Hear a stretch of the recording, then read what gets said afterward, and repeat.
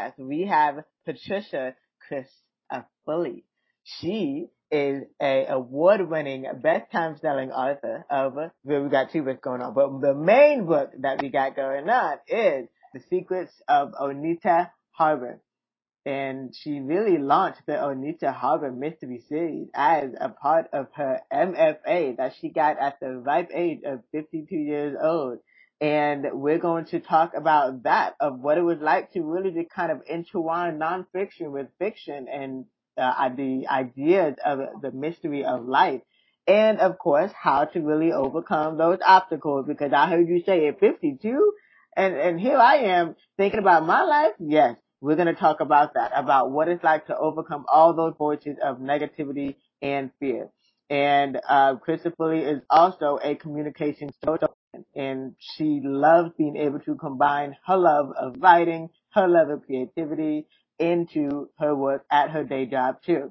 And she is also an award-winning communication woman. So we're going to have a communication conversation. So this conversation is for you if this is what you are looking to do. So hey, Patricia. Hi, thank you so much. That's exactly right. We're going to be talking about talking and talking about writing. Right. That's exactly what it is, because that's where it starts, right? It starts from a conversation first. A conversation is exactly what makes us humans, right?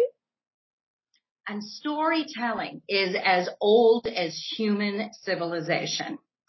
You know, the elders gathered people around to explain how the universe worked. I like to think that the wise women gathered people around to share generational wisdom. We are still doing that, except now we do it in podcasts and in books and in blogs, because life experience is rich. It's very personal, but it's universal. And, you know, in my areas of writing, whether it's communications consulting or it's fiction writing, these are the absolute themes of life that are completely integrated in every person's existence. Absolutely, absolutely. And so now I want you to go all the way back, since it's such a blessing in disguise, right? That you literally get to live your dream out loud. But take us back to the moment where you knew this was not it, you know, when you were, just kind of saying no to your dreams. What was that about? Oh, so many times along the way. That's one good thing about right now, okay, I have to say it so it's not a negative. I am now 62. And, I have said no to my dreams so many times along the way. This little voice, this little scared voice, no, it's too hard. No, it's not for me, or no, I can't. But luckily there was a bigger, deeper voice going, well, heck yes. If not you, then who, and what are you waiting for? So those kind of battling voices. But I knew I wanted to write from the time that I was 7 years old. You know, I always told myself stories. I grew up out in the country in northern New York State, and there weren't a lot of other kids to play with, so I played with the voices in my head, which, well, you know, luckily it turned me into a writer as opposed to something else. But I can remember swinging on my swing and telling myself a story. And then I said, well, now that I know how to spell like 6 whole words in kindergarten, I wanted to see if I could put these thoughts into something on paper, and tried that at 7 and wrote this big epic that was 4 sentences long. Clearly there was something missing in the translation, but I fell in love with writing.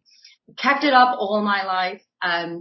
But, you know, how do you make a living as a writer when I didn't know anyone who did this? I didn't have role models. Well, you know, you find them in the world. You know, as a little girl, I read Laura Ingalls Wilder. If she could do it, then I could do it. I didn't know her, but I had these books that I loved and somebody else wrote them. So surely we can. And again, this is a message for now. If you don't have someone in your immediate life who can be that coach or role model, my goodness, the internet is here. We're all here. People will support you. You can find someone. So that's like lesson number 1. The path that it took me into was journalism, more specifically into business journalism, which seemed like a very far departure from my love of wanting to create stories. But I kept saying, well, at least I'm writing. Well, at least. And yes, and I learned tremendous amounts. started a business. I actually loved journalism. What I loved was finding out about people and telling their stories. And even though it was in the business setting, I loved ideas and I loved entrepreneurship. So then came the cross the roads of my own life of what I'm going to do next. At the time I was 40 and said, I know I'm going to become, I didn't know the term communications consultant. I'm like, I can write, and I bet you people need people like me in business. Complete fluke, had no business plan, just, talked to like 3 people, started talking to people. Suddenly clients came to me. 22 years later, my entire business is been built on word of mouth with very large companies where I am like an adjunct to their corporate communications department. In fact, it's grown so much that my son works with me as my business partner now, which is very funny. 29, he's been with me for 5 years, and he brings this whole other, vibe and generation. So you just never know what you're starting when you're starting. But through this through line on the business side, right? The dream of telling stories, of writing stories, of capturing them in fiction never left my heart. And I kept trying to explain it away. Oh, it's a hobby. Oh, it's a passion that, is maybe not worth pursuing, or it's really hard. And it is all of those things. But I was like, well, but why? But why can't I, pursue this? Why do I deny myself this dream? So at 52, I went back to school at Northwestern. We were living in Chicago at the time for a 5-year program of really learning the craft of fiction writing. Because I was getting feedback like, potential, good, but, that thing that, and I wanted to find out what that but was and get over the but to make it, and you can't. And obviously, so, went through it, developed my creative thesis, brought it to New York. They said, well, what you've actually written is a mystery. And I was like, really? Because again, I thought it was something else. They said, well, do you see what you're doing here and the demand and the marketplace and learn the genre. Did that. Poof. Thank you, Woodhall Press. I am the proud debut novelist for them with The Secrets of Oneida Harbor, which launches the Oneida Harbor Mystery Series. Mystery, of course, is a very popular genre. Why does it appeal to me, especially as an entrepreneur and storyteller, what we were talking about earlier? Mystery is like, yes, it's the whodunit, right? Who committed the crime? Why did the body end up in the library lawn in one case? But there's another mystery. There's other mysteries. There's clues, and there's, in my case, I always have artifacts in my stories that somehow parallel the present and the past. That exists in the heart of all of our stories. There are clues to the next chapter of your life and in mine. There are things that we know. Maybe it's a family story, or maybe it's something culturally about, how my family came to the United States, or maybe it's something about an artist we admire. We've seen this painting or heard this music. Like, who is that? Who? Whenever we ask the word who, it's a mystery, whether it's big or little, and it's inviting us into a story that we need to tell ourselves. And I think in pursuing who, because the answer is going to be me or you or us, in pursuing that, we give ourselves permission to find our passions, tap into them, and open doors for ourselves and for each other. I was literally about to add, because what I was hearing too, when we do find the who, we also find the what and why, right? That's right. I do think it starts with who, right?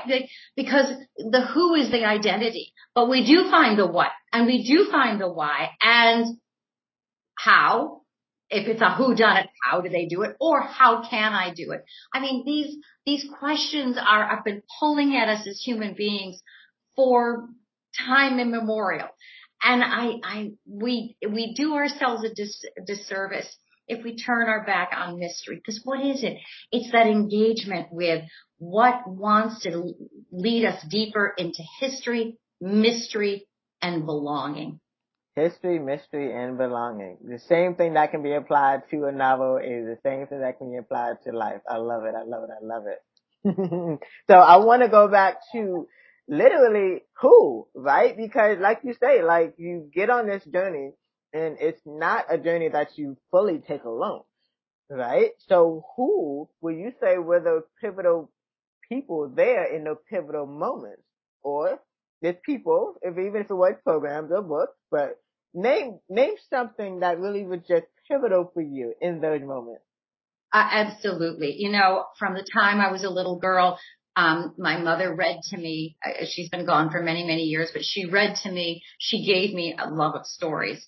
My two sisters, my sister Jeannie, who is such a devoted big sister, loving everything. My late sister Bernadette, who literally her last words to me earlier this year were, "Tell me about the book. What's going on?" I mean, like they cheered for me. And fellow writers on the journey, my friend Laura, my friend Sam, my dear agent Delia, my wonderful neighbor Ella. I mean, people who read and discuss stories and live stories with you or with whatever the passion is. For me, it was these fellow travelers who aren't just saying, "Oh, you're great, I love you," because that only serves so well. It's so far. We also need those people. You know, I wonder if you might have thought of this, who, when you ask for feedback, will give you feedback. In this case, for me, I needed to go to the source, and that was the MFA program at Northwestern. It was tough. The first time I went through an MFA workshop, Professor Goldie Goldblum, an amazing novelist and a fabulous teacher. And she had a very, very supportive workshop, but it was all about kind of digging into not only what's working, but what isn't working. Mm-hmm. So that night I sat in my car and I'd already been published. I already was actually a best-selling author in nonfiction. I sat in my car. It was kind of like, what just happened? It was so intense. And I thought it was awful. But then I read my classmates' notes who were like, "Oh, this didn't work for me." And no. And then somebody wrote, "But I really, really liked it." That kind of, it's like two runners when I love to run too, but when you're running or you're biking or you're rowing or two swimmers, I wish I were a better swimmer. Like you keep pace with the other person, not as competitive, but like sometimes you're literally making way for them, but you're each person lifts the other one into stride. And I think when we do that, especially as women, in whatever our pursuits, it's, let me give you some feedback. Let me tell you what my impression was on this. Did you ever think about that? Like we give each other energy that's not just like, "Oh, it's fabulous, it's wonderful, and you're perfect." But no, it's also that I believe in you and I love you and I really wanted you to know this one thing that left me questioning. And then the person goes, "Oh my gosh," whether it's for a pitch to an investor, or it's a plot line, or it's tasting a recipe in a restaurant, could be the difference between very good and excellent and gets through the door. The person I, though, had to make the biggest truce with and actually befriend was my inner critic. That's the one I was waiting for. That's the version I was waiting for. Yes, absolutely. I think that's where it really goes. Like you can have the family, the friends, the people in the programs, the creative program, the leadership program, the financial program. But what about you? Inner you, right? Oh, I have an inner critic who is just relentless. I tried for years in so many coaching and therapy to quiet my inner critic. And she knows exactly where to get me. Kind of like, when I got a best-selling book in nonfiction, said, "Well, but it's not fiction. Isn't that your dream?" Like she's got this snarky voice and it always gets me. And finally I couldn't get her to shut up. So what I discovered was I had to make friends with my inner critic, which is not to take everything that inner voice says as gospel, but to sift through it and say, is there a bit of wisdom here? So when my inner critic was talking to me about, like it gets me in the vulnerable point. Well, how are you going to promote this novel now that you're right? I needed to make sure that I was doubling down on social media presence and getting onto podcasts and doing, like, I answered the inner critic with positive steps. And I thought, well, I didn't take the criticism, but I looked for the wisdom and the what I could do next. You know, who she was talking to was me. And it's just me talking to me, and found that the sense of panic and anxiety that my inner critic used to generate with me turned into a sense of, I can figure this out. And that was a big breakthrough. It took 61 years, but it was saying, what is this inner critic? Why is this voice of anxiety churning up? Can I answer it? Is it valid? Is anything valid? And if it is, by answering that, I can actually do myself a favor. And guess what? You know, the panic has gone down. I mean, I'm sure my inner critic will find something else to talk about. But again, and it's like, thank you for sharing. No, you don't get to run the whole program, but I will take that suggestion. Absolutely. That part right there, just really being able to kind of listen intently and know when to say no too. Yeah, I love that. Yes, exactly right. Exactly right. Yeah. When to say, you're wrong on this one. But in answering it, I'm answering my self-doubt. I'm answering my anxiety to say, no, I got this one. Or if there is something more I can do, to say, you know what, that's a doggone good idea. I am going to move on this. Mm-hmm. Not in the reactive way, but to think about it. What should I do? And to strategize. Mm-hmm. That's it. Perfect. I love that. Now, and no surprise, of course, because we write what we know. Yeah. You know, in The Secrets of Oneida Harbor, my protagonist, Gabriella, who has got all the issues that we all talked about, an inner critic, and she's burned out, and she's not living her dream. She's divorced from her passion, or so she thinks. And she's living the most ordinary life. She sees her life as defeat at the time. Mm-hmm. And I thought women readers, especially, because that's probably my key reader, would resonate with this, because I think we've all felt like this. Like, wait a minute, I woke up and was like, where did my dream go? And that's literally where she feels. Mm-hmm. And so in infusing so much of my own life journey, which I think is universal to so many of us, mm-hmm. giving her a way to rediscover her passion, mm-hmm. reconnect with her passion. But it's not, I don't want to give any spoilers, it's not where she thought it would be. In the who and the how and the where and belonging, that mystery actually leads her deeper into her own life. Mm-hmm. So again, the vehicle is The Mystery of Oneida Harbor. It's the genre mystery, which is very popular these days. But I think it's also a metaphor for our own journeys, our hero winter journeys, mm-hmm. to what is being asked of us when the ordinary and the extraordinary intersect, as they do in big and small ways in everyone's life, and including in the fictional characters around us. Absolutely.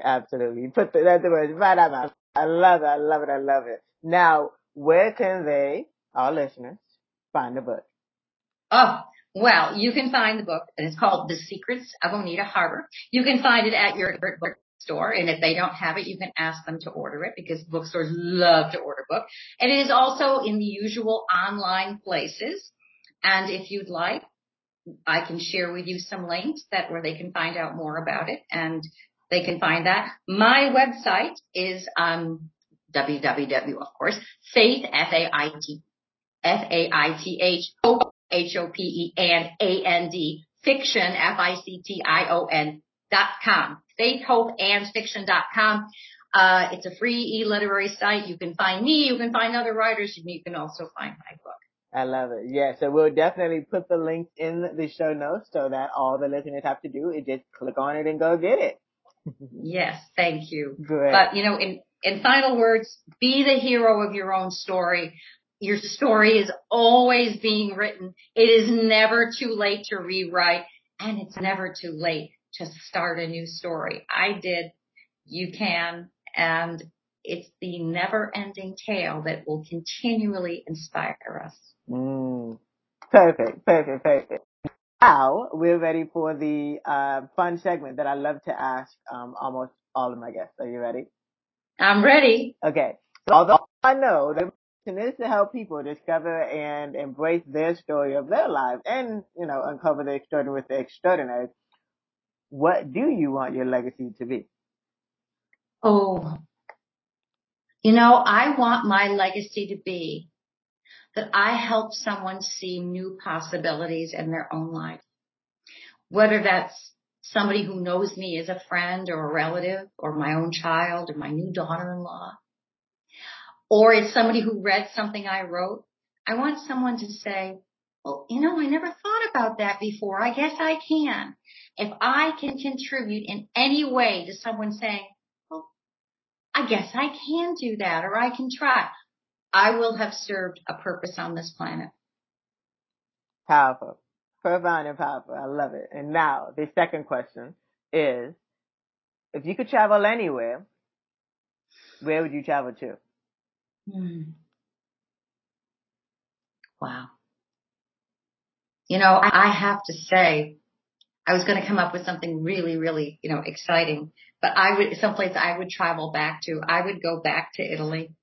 I would go back to Florence and Siena, where I did research for this book, and I would walk among the generations of artists and artisans, the masters, and also the common people, like the lives that you see, the traces of those lives. And I'm half Italian, so it's like it's ancestral. I would definitely go back to Italy and feel those cobblestones under my feet and know that I am just the latest in a whole lot of generations walk those cobblestones.